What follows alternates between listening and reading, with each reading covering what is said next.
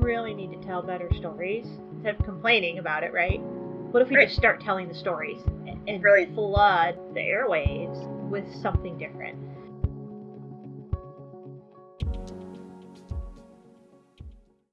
Hey, welcome back to the podcast. And it's, I don't know, whatever. Week 8, 9, 32. I've forgotten. Where are we? What month is this? What year? Are we still in 2020? That's what I want to know. Is it still 2020? I'm ready for New Year's 2020 and whatever 21 has to bring us. Maybe.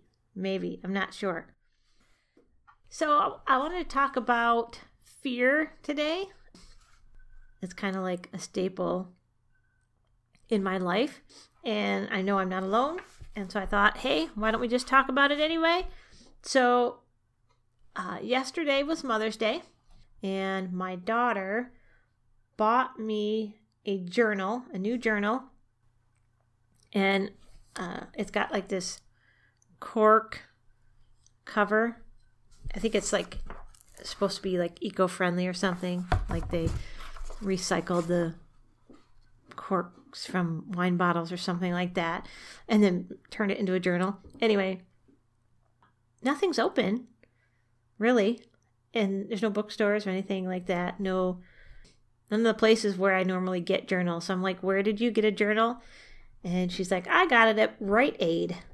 So I have a brand new journal that I'm writing in today from Rite Aid that was purchased during a pandemic. And somehow that just seems appropriate for right now.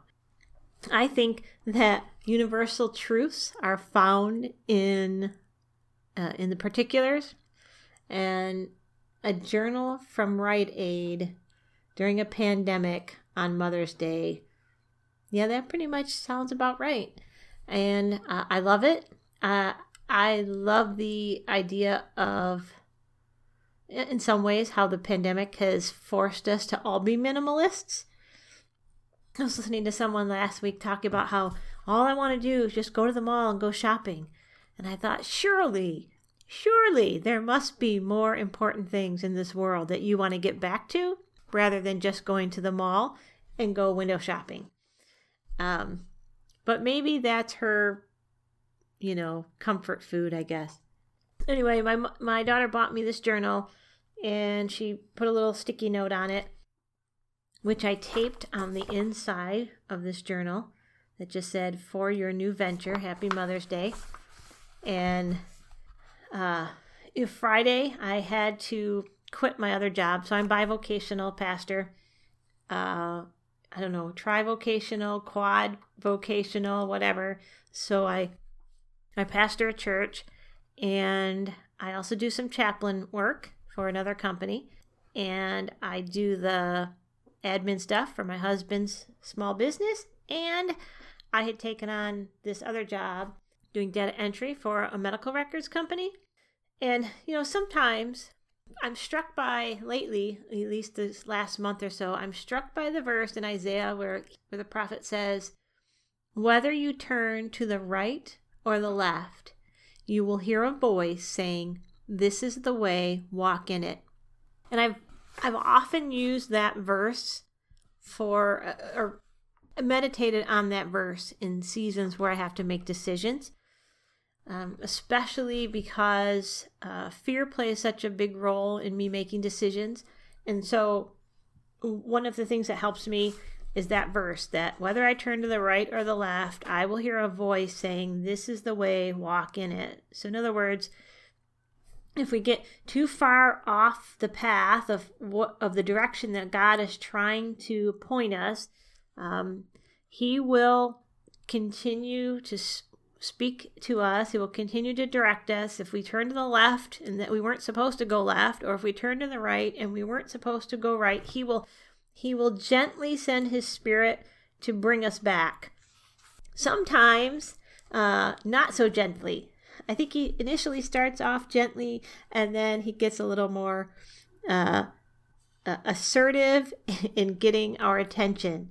And he got my attention and said, This is not what you're supposed to be doing. Matter of fact, I'm going to make it so obvious that I'm going to make it physically impossible for you to go and do this job and to walk this path. So it felt a little bit like Balaam and his donkey. Finally saw the angel of the Lord standing in the road saying, this is not the direction you're supposed to be going. And so quit my job. And so as I was journaling this morning, I just really sensed over the weekend, even as I was praying, that there's some things that God wants me to do, some directions that he's saying, this is where you need to be going. And I wrote in my journal, I'm afraid. And then the next sentence I wrote was, I'm always afraid. I'm afraid. I'm always afraid. But let me tell you about all of the things I've done anyway. So here's my question. Are you afraid?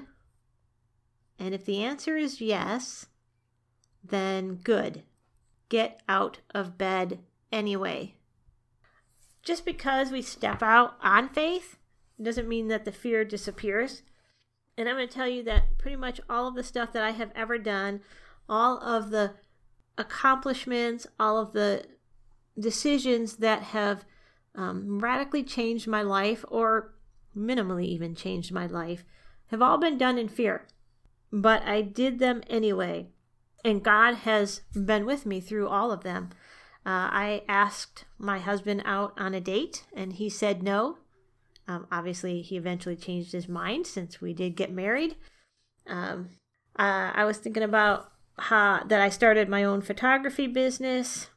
I got married and bought a house and had children. And let me just tell you, plenty of things to be afraid of with all of those things.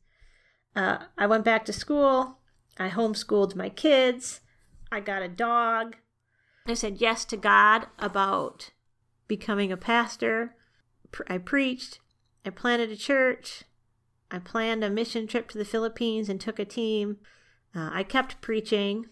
I got out of bed on so many days when I was afraid of what that day might hold. I started a podcast and a blog and a YouTube channel.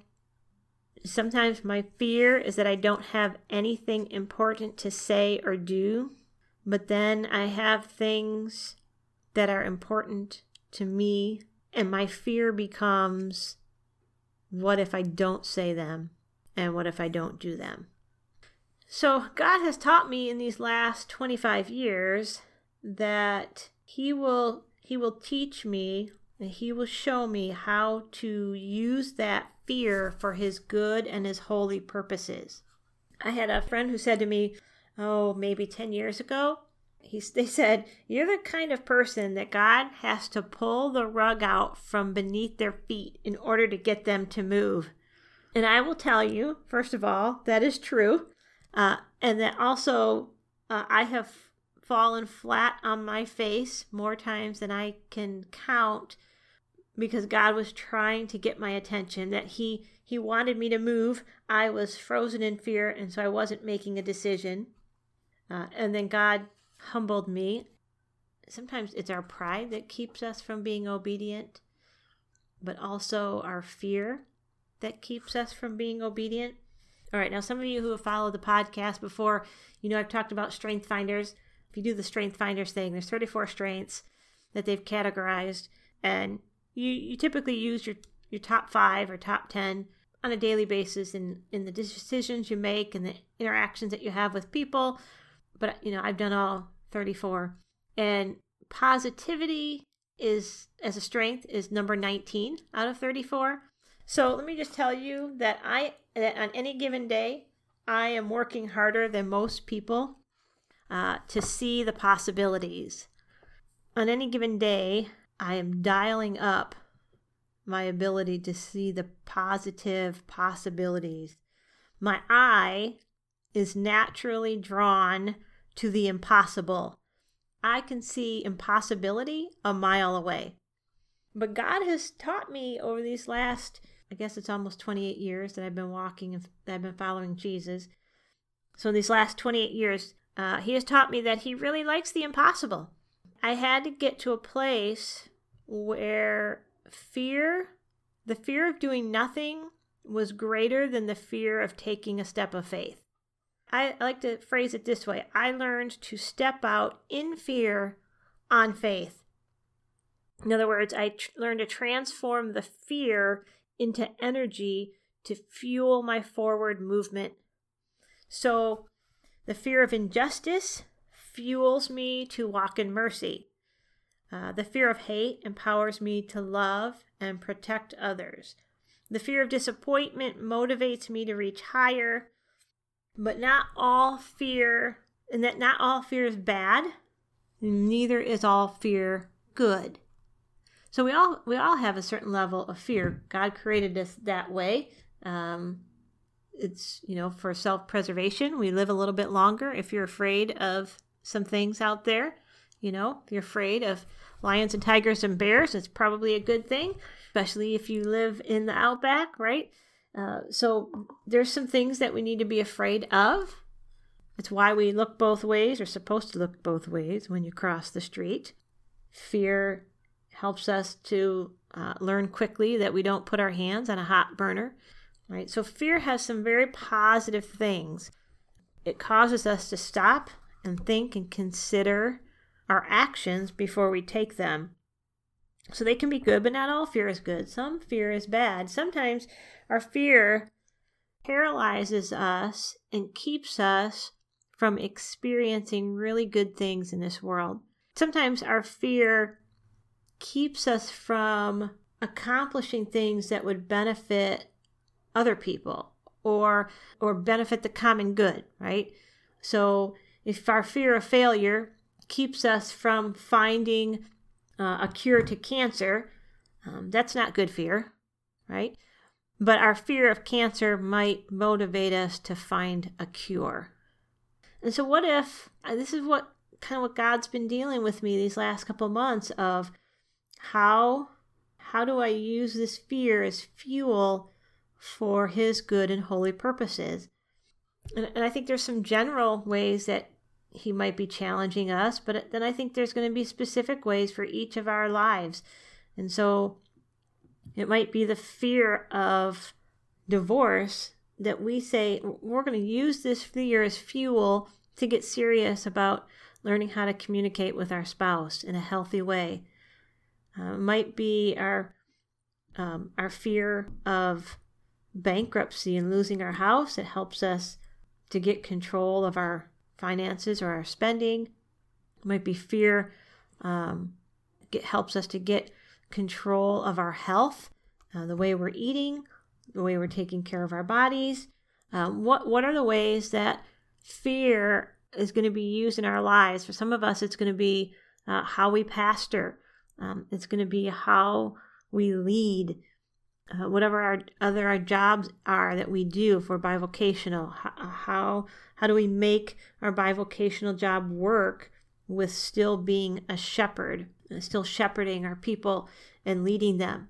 We started the conversation about what it will look like to return to in-person gatherings on Sundays or anytime during the week, really. But as a community of faith, what will that look like? What are the steps that have to take place? And I said to someone recently, I have to be honest, I'm not in a hurry. I'm not in a hurry to return to in-person gatherings. And the reason is because I think that God is using this time to break some strongholds in the church. He's using it to break some strongholds in us. And we just keep thrashing around and throwing tantrums rather than allowing God to really do that work in us that needs to be done. And so I think we're going to just stay here a little bit longer until we're ready to settle down and take a deep breath and listen to what God has to say to us. Anyway, like I said, there's strongholds that need to be broken in our churches. And my fear is that if we return too quickly to in-person gatherings, that the work will not be complete. Now, God's all about completing the work. So, whether we turn to the right or we turn to the left. So, if we don't do the work now, we will do it later. we will do it at some point. Well, I really would hate to see what other methods God might use to get our attention. Now, I'm not saying that God caused the pandemic. Don't hear me say that. But what is God trying to say to you in this time? What's the work that he wants to do in you and through you? The deeper work that he wants to do in you and through you. And I know that I have a lot of pastors that listen. What's the deeper work he wants to do in you and through your faith community? Because if we don't get there, as another one of my friends used to say, if you want your congregation to catch a cold, you have to catch pneumonia first. This was way before the pandemic, so he was not referencing COVID, but John Wesley said it this way: if you set yourself on fire, people will come from miles around to watch you burn. What do we have to do? What does God have to do to set us on fire with his Holy Spirit? To purge the dross from our souls, to make us holy like him, so that we lead like him. Apparently for me, I had to quit my job, and he wanted me to do a few more podcasts and write a few more blog posts and preach a few more messages. Maybe 7 months ago, something like that. I was feeling like God was, I guess it's been a little bit longer than that. Anyway, feeling like God was calling me to resign my position. And then he opened up a whole new door and said, no, that's not what you're misunderstanding me. This is what I want you to do. I want you to do this. And so one of the things I thought, well, I'm just going to, I'm going to start preaching every other week, because, Sundays just come like every 7 days. And I don't know, before the pandemic, right? Why was it that 7 days felt like 3? And after the pandemic, 7 days feel like 15. I don't understand how that works. And so I had set up this plan where I would preach every other Sunday, and then the rest of the staff would take turns preaching. They would rotate out. And so we just kind of kept that going through the pandemic. And now that I'm not preaching every single week, I feel like I've got all this stuff that I'm not saying, because even when I am preaching, they're like 15 minutes on Zoom. So it's not even like, I just, like the prophet Jeremiah, there's a fire shut up in my bones. What am I going to do with this? What am I going to do with these words, these thoughts, these ideas that are stuck within, that I know that God is putting there? How am I going to get that out? How am I going to share that? What am I going to do with it? I think he wants all of us to get to that place. It might not be with preaching or speaking or writing. It might be with something else that he's calling you to do. And there's something about this season where we are in, that some of our restlessness is not about being bored. It's not about being lonely. It's because God is trying to get our attention. He has stuff he wants us to do. He wants to do a deeper work in us. He has stuff he wants us to say. And we're so busy with our puzzles and our Netflix and our recipe sharing and tinkering outside in the backyard that we're missing what he's trying to say to us. We're so busy trying to think about how and when we can get back to doing all the things we used to do, that we're missing the opportunity to really hear what he is saying to us right now. That the restlessness is a fire that is shut up in your bones, that's put there by the Lord. And if we'll just sit still long enough, we'll hear him saying, whether you turn to the right or the left, this is the way you should walk. I know we have a lot of stuff to process, and I've been there these last couple of months. The first few weeks was really about figuring out the next 24 hours. And then the next day it was figuring out the next 24 hours. And then just about the time we figured out where we could plan for 7 days at a time, we had to go back to planning to every 24, 48 hours. And so it took me a while just to even start processing all of this fear, the thoughts, the anger, the grief, all of that stuff. It took a couple of weeks, maybe a month before I could even start processing it. And I'm not saying it's all that's done. I think grief definitely comes in waves. But now I'm in this place, and I hope that there are more of us out there like this. We're at this place now where we're ready to just exhale and listen to what God is saying to us. When I was ordained, the district superintendent and the district secretary sign. Everybody gets a Bible and they sign it and they put a little note in it. And one of them referenced Joshua 1:9. My guess is it's probably his life verse, and so he probably put that in everyone's Bibles. It was pertinent for me because Joshua 1:9 says, "Have I not commanded you? Be strong and courageous. Do not be terrified. Do not be discouraged, for the Lord your God will be with you wherever you go." And someone has said there's 365 references, 365 times that the scriptures tell us do not be afraid, one for every single day of the year. And I don't think God's telling us that we shouldn't feel fear, since he's the one who put it there in the first place. But he does want us to recognize that it's fuel. It's fuel to do great things in the name of God. There are some great things that are going to come out of this pandemic because people are afraid. They're going to take that fear and they're going to find answers and solutions. They're going to help people. They're going to extend mercy. We've already seen it. The fear of children, low economic children, at-risk children not being able to eat, empowered people to feed mass amounts of children in ways they'd never seen before, right? They figured out in the matter of a few days how to feed all the kids, get them meals so that they weren't missing out on their breakfast and lunch that they're supposed to get normally at school.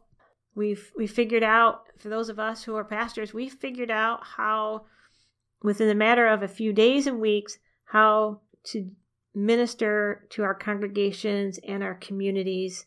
And it was fueled for most of us by fear that they would be alone, fear that they would lose their way in this time, that our congregation would lose their way in this time, fear that the lost aren't going to hear the message. So this last week, I've been allowing myself to feel the fear as I sit in God's presence, and then ask him this question: now how shall I live? What shall I do with the fear that your good and holy purposes might be accomplished? And I will pray for you as you ask God the same question and listen for his answer.